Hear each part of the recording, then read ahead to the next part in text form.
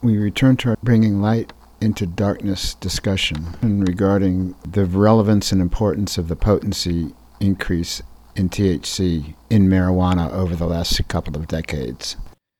That when you smoke marijuana, we were mentioning this the other day, that the fastest delivery system to the brain is not IV use, but actually inhalation. That marijuana, that THC will get to your brain faster when you smoke it, inhalation, within, say, 8 seconds or so. So my inclination is to believe that people that are more experienced marijuana smokers, if they're smoking a marijuana joint with somebody or some other people, and it's really high potency, guess what? By the time that joint comes back around to them, if there's 3 or 4 people participating, they've already felt the effects of the first inhalation effect. Right. And if it's really, really powerful, they may say, no, I don't need any more, or maybe a little bit more, or whatever, But the fact that's called titration, being able to kind of control what high you want to get to. And it's not great science. Certainly you can maybe sometimes get higher than you want, that type of thing. But when you compare that to eating a drug, right, edibles, you have a marijuana cookie and you go, I don't feel anything yet. Give me another cookie. Right. Oh, I don't feel anything yet. Here's 4 or 5. You go. And then all of a sudden, boom! You feel too much. Yeah. So I think some of that's overstated to say that because you have higher potency, it creates dangers. Now it does create some dangers. I mean, to be honest, which is what we always want to do, is that higher THC potency, it creates dangers. Like for instance, some people when they smoke pot, they get anxiety. They get anxious. Right. I mean, you don't get with your friends and say, hey, come on, let's get high. I want to get anxious. That's not a desired effect, right? And that's an effect that some people, a subset of people have. I don't think it's that great a number of people, but it is a significant number of people. Then there's another type of mental health type of state that's also not desirable, that's more undesirable than the anxiety. And that would be, I would suggest, getting paranoid. Right. Getting really paranoid. So again, you don't say, come on, let's get high. I want to get paranoid. So some people have that type of experience. But the one that's been in the literature the most over the last 10 years or so and came out with alarming claims at first had to do with the potential of a marijuana-induced psychosis. Okay. And a psychosis, just for those people that are not clear on that, a psychosis is a break from reality. In other words, if someone has ever done a hallucinogenic drug, they may experience hallucinations of sorts, but in their mind they realize, I took this drug. Maybe they even think, I wish I hadn't, but I have, and now I got to deal with it. They know it's not the real deal. And with psychosis, you believe that is your reality and everyone else. That's right. That's exactly the difference. And so like a schizophrenic person, when they're talking to somebody that's not there, actually they are there in their world. We just don't see them, that type of thing. Now, the question became, at first they were saying that really high THC potency can create psychoses. And when you really break it down from the science, this is one of those uncertainty areas. Let's just say that. But there are 4 or 5 factors that interrelate that create a probability of a THC-induced psychotic episode that's either higher or lower. So nothing guarantees that anyone's going to have a psychosis or not. But if all of these things are present, the chances are higher than if none of them are, or if 4 of them are. But the number one... There is a significant correlation. Right. Well, there's like 5 different interrelated factors. Let me run through them real quick. One has to do with the high THC that we were just saying. If it's really super, super high, what they sometimes call skunk weed type of thing. The second factor has to do with CBD. CBD has antipsychotic properties. So if it's super, super low in CBD and super, super high in THC, now you're starting to create a more perfect storm for the possibility of generating a psychotic episode, right? And if you're super young, in other words, an adolescent brain, your brain, we said that it's not fully matured until about age 21. So if you're smoking marijuana that's very high in THC, and if you're super young, 16 or 17 or 18, and it's very, very low in CBD, those are 3 factors. Another has to do with the frequency and quantity. How often and how much of this skunk weed are you smoking? And lastly, probably the most important dominant factor out of the 5 is just family history. If my mother was schizophrenic, for instance, or I had family history of schizophrenia, and then I was smoking pot that was really high in THC, really low in CBD. I smoked a lot, and I smoked frequently, and I was a very young person. All those things creates the greatest probability. It doesn't mean I would develop a psychosis, but that is what the science is saying are the factors that create together the highest probability of a psychotic episode from THC. Right. I hope that answers your question. Yeah, thank you. So psychosis, given those 5 factors, can be a long-term mental health factor that you should pay attention to if you are a marijuana user. But is there anything else? You mentioned also anxiety. Has there been any indication that it causes long-term anxiety, or is it just post-smoking or taking an edible? Yeah, I'm not real fluent in the science in that area, to be honest. I think, number one, the issue with anxiety, was there anxiety before the initiation of the chemical use? That would be something that may or may not be the case. But no, it can create anxiety. Some people have different responses to the same drug. Exactly. So, and some people will say, well, hey, it helps my anxiety. Well, it may be doing both, it may be aggravating it and helping it, and then when you're not using it, it gets more aggravated. I mean, it's hard to really say. I mean, you can get my inclination as I tend to gravitate towards promoting being chemical free rather than trying to use a chemical to address an issue. But as we know, having an anxiety problems is a real mental health issue, and there are appropriate medications. The only question we've brought up in the past is, do they overprescribe it because they want to make money? Like any other market. I mean, I really think this stuff should be completely outside of the commercial realm and totally in a health realm, so that these decisions would not be driven by anything but the best outcomes for the patient. Right, rather than marketing. Yeah. So we mentioned the mental health factors, but I also want to bring up our physical, biological body and how marijuana, because usually the traditional way is digesting marijuana through smoke, and it's also an easier way to get high. So we know for a fact that carcinogens are in cigarettes, but are they in marijuana? And does digesting marijuana through smoke affect your lungs? Yeah, well, first off, your lungs were not made for combustibles. Right.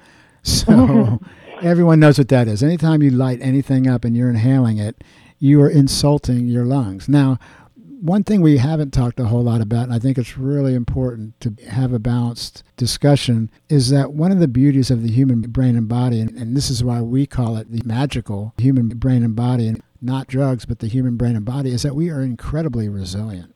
The human brain and body, and it can bounce back. We seek to rebalance. We seek to counter insult with homeostasis, homeostatically trying to get back in balance. But your lungs, they are definitely not made for smoking. Now, we know with tobacco that there's a clear indications that cancer is caused. We know that it's a terrible, terrible habit. It kills over 400,000 people a year. Many people buy these types of lung diseases that people are aware of.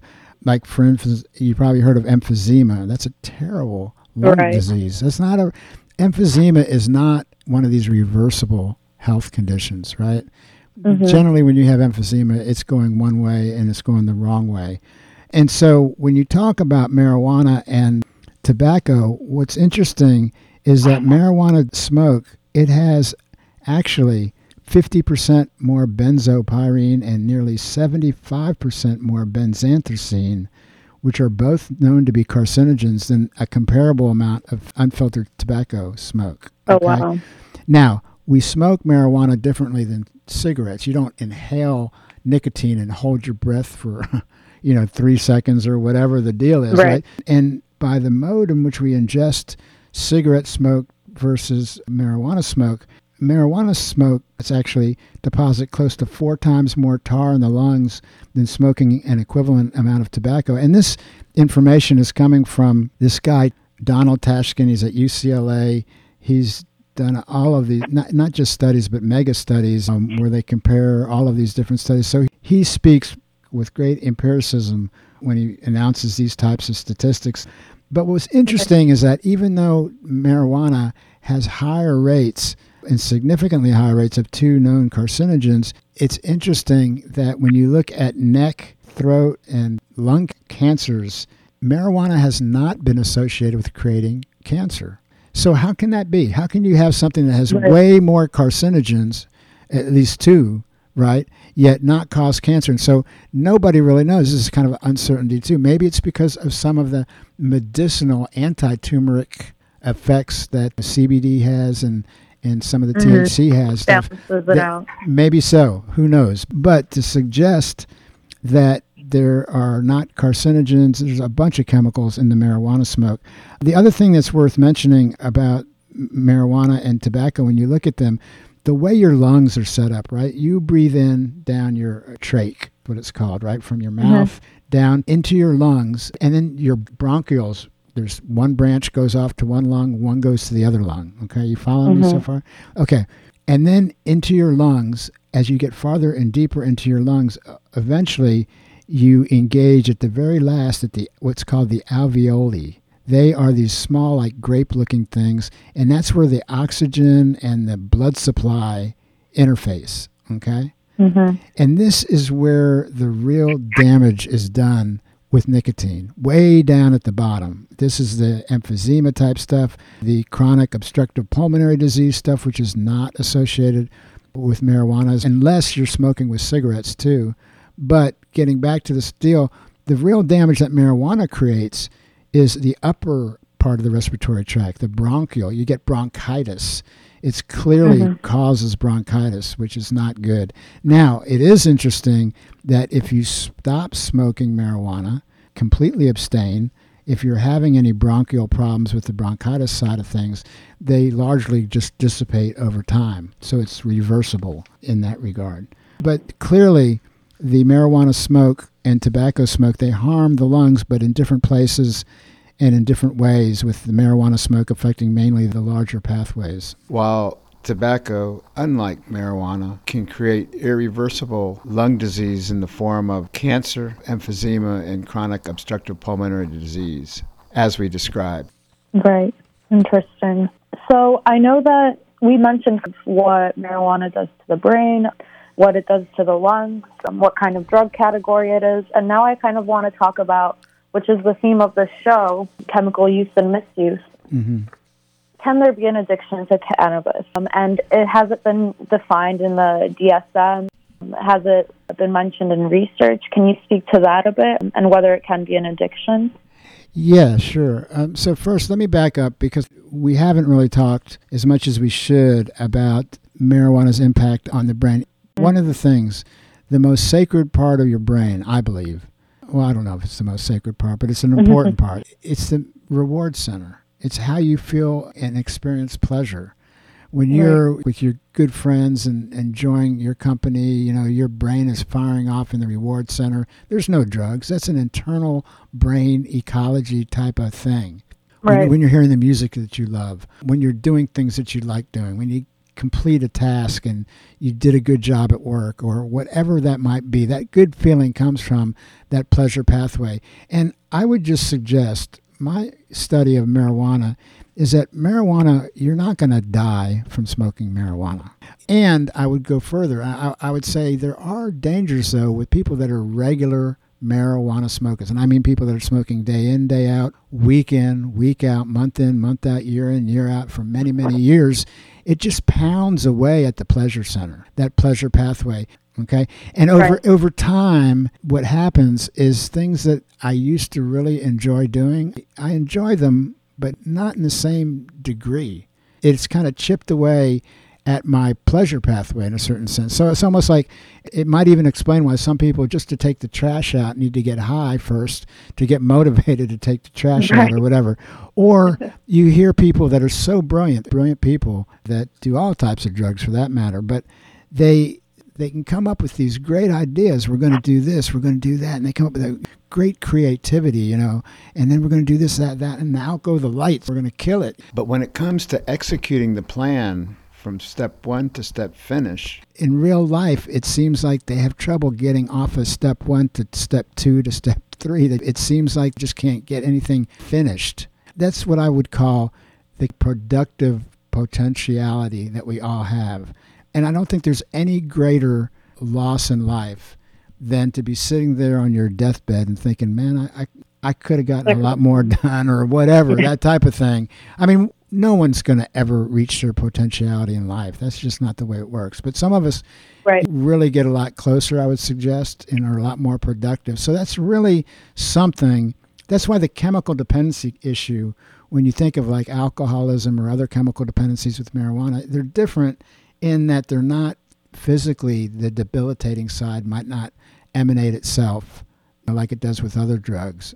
But again, when you have a compulsion, an overwhelming urge to use, or when you feel like we were defining addiction the other day, and people can go back and listen to that module in that radio segment. Mm-hmm. But one of the things we talked about, and I think this is what makes marijuana potentially a very addictive substance, not a physically addictive, although there is a physical withdrawal, but not a life-threatening withdrawal. But I'm talking about psychological dependency. I feel like I have to have it. You talk to people that smoke marijuana, and those that have gotten off of it, they'll tell you it was one of the hardest drugs to get off of, this marijuana. Right. But what I'm trying to get at is this continued use despite adverse consequences. We talked about it the other day, that if you have a relationship with a drug that is self-injurious, and I think the example we gave, and I'll give it again since we're talking about marijuana specifically, is let's say I was married and had 2 kids, and I have a lot of things in my life that I really value and I really enjoy doing. I got friends. I like my work. I like different hobbies. But at the end of the day, my top shelf value is my wife and kids, okay? And if my wife said, look, if you don't stop smoking pot, I'm out of here with the kids. And I go, oh, you're my world. No problem. I'll stop in a heartbeat, because that's how important my wife is to me, right? Well, I have that total commitment. But then within 3 or 4 days, I'm out with my best friend, and we're in the garage by the side of the house, and I'm smoking pot with him and working on the car and making sure my wife's not looking. I'm putting at risk everything that's most important to me. That's self-injurious. You never self-injure yourself unless you're a victim of some type of disease of sort. In other words, you never choose to hurt yourself volitionally unless you're suffering from a disease. So anyhow, that is a very quick overview of, I think, the psychological dependency theory of addiction and marijuana. Get people to think about a little bit. Yeah. No, thank you for that. And really quickly, one more question before we end things. Has it been mentioned at all in the DSM, cannabis use, or is this mostly just independent research? Yeah, no, absolutely. The DSM-5 has discarded the language of alcoholism, largely due to the culturally generated stigma associated with the term alcoholism. But I believe it comes at a cost to better defining what defines addiction to the layperson. In fact, addiction and addictive disorders has largely been removed from the lexicon of the DSM. They do not even use the term chemical dependency, which I do feel is really an important term because it helps lay people to understand what this disorder is. In fact, we discussed the evolution of the DSM through its 7 different evolutionary manifestations in defining the addictive disorder, from the original 1952 DSM-1 to the most current DSM-5 published in 2013, some 61 years later. The most current DSM-5 instead now uses the term substance use disorder, abbreviated SUD, to describe all chemical dependencies, which within the DSM-5 now encompasses some 10 classes of potential drugs of abuse. So, no matter what the drug dependency may be, including alcoholism, which is now included under the umbrella term alcohol use disorder, they use the language substance use disorder, SUD. And they define SUDs as a problematic pattern of use leading to clinically significant impairment or distress as manifested by at least 2 of 11 criteria that they list occurring within the last 12 months. These criteria that the DSM-5 lists fall into 4 categories of symptom groupings, if you will, that they define as 1, impaired control, 2, social impairment, 3, risky use symptoms, and 4, pharmacological criteria such as withdrawal and tolerance. So to your question, yes, the DSM specifically refers to a quote-unquote cannabis use disorder, and our hallmark signs that we identified in a previous show in this series is completely consistent with their clinical language. So what I am sharing with you from my clinical history of experience and research of being licensed and working in this field in the past, 35, 36 years, is consistent with the DSM-5. I just don't, and I never have found the DSM to be as useful as our chemical use misuse continuum, the patented assessment invention we highlighted earlier in this series of shows. As we discussed, the chemical use misuse continuum is a decision tree-driven system that assimilates all negative signs and symptoms, behavioral, social, and physical, that I may have had with a potential drug of abuse such as alcohol or otherwise, and it quantifies them accordingly into a specific placement along a chemical use misuse continuum, which is the assessment invention we successfully got patented back in 2003, some 12 years ahead of the DSM-5 publication we are presently discussing. It is remarkable, I think, that our independent research got us to a place, namely the chemical use misuse continuum invention model, a dozen years before the DSM-5 reached a similar evolution to a graded severity continuum encompassing 2 to 11 criteria that they published in 2013 with the DSM-5. So absolutely, we do have the same conceptual language. The DSM calls it cannabis use disorder. CUD are the initials, and you can have mild, moderate, and severe CUD based on the number of criteria that you are positive for out of the list of 11 criteria experienced within the past year. And these signs all fall within the 3 or 4 hallmark signs we detailed during our explanation of our chemical dependency model we shared on an earlier show. So I hope this helps explain the disorder and the methodology of diagnosing it. Interesting. Okay. Well, thank you for that and all the information, especially because things are changing around marijuana. Laws are constantly changing, as we mentioned earlier. And it's important, I think, to also talk through the consequences, because often we view cannabis as something like not bad, not good, just there. So it's good to speak to what marijuana can do both to your brain, your body. So thank you for that. Yeah, and just as a last note, let's be clear, when we're talking about cannabis use disorders, those are not people that are smoking marijuana once a month or a month type of thing. What we were talking about was regular, daily marijuana use can generate this type of profile. Not that I'm recommending people smoke marijuana, but I do think they're, like with most all drugs, based on their profile, questions can arise as whether there are or are not moderate uses that are acceptable. We clearly indicated that K2, no. Exactly. And there's a number of other drugs, the solvents, and that are very, very damaging. And PCP that come to mind that are drugs that really shouldn't be experimented with due to their profile of effects that can create brain changes that may be damaging or irreversible. Another one we mentioned, LSD, for another reason, namely how incredibly powerful it is, being measured in millionths of grams, yet creates such powerful brain changes over extended periods of time. But then there's other drugs that don't carry that same profile, but certainly people are liable to develop addictive disorders with them if they engage with them too long and too often. Great. Yeah. So thank you again for all this information and the discussion. This is, once again, this mini-series is titled Our Addictive Culture, Chemical Use and Misuse, and the Magical Host, the Human Brain and Body. And we will be talking more next week, right? Yes, we're going to continue the series. I'm not so sure we'll jump into it next week, but this series will be available on our website that we'll eventually announce. But listen, I want to thank you, Pat, for navigating us through this very important discussion, and we'll look forward to seeing everybody next week. Yeah, my pleasure. Yeah, and if you have questions, please, you can email pgatos00@gmail.com, pgatos00@gmail.com, and we appreciate your listening to the show each week. Thanks again, Pat. Thanks. And we'll see you next week. Don't be late. Coming up next, do not go anywhere unless you're not on koop.org right now. Switch on over to the internet if you're on the FM dial to hear Emo Diaries with Co-op's very own Stephanie at the Disco. I can't wait. And we go out, as we do every week, with Land of Naivety. Christian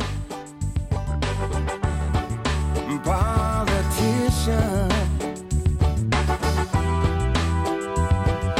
looks like a mannequin.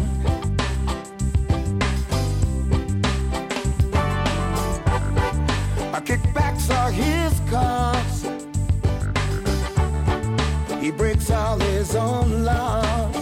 Then goes the church to redeem all his sins.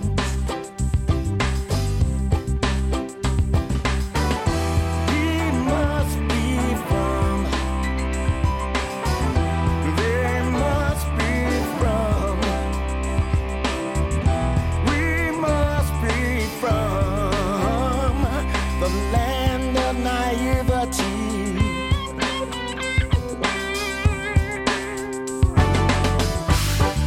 Check out the bozo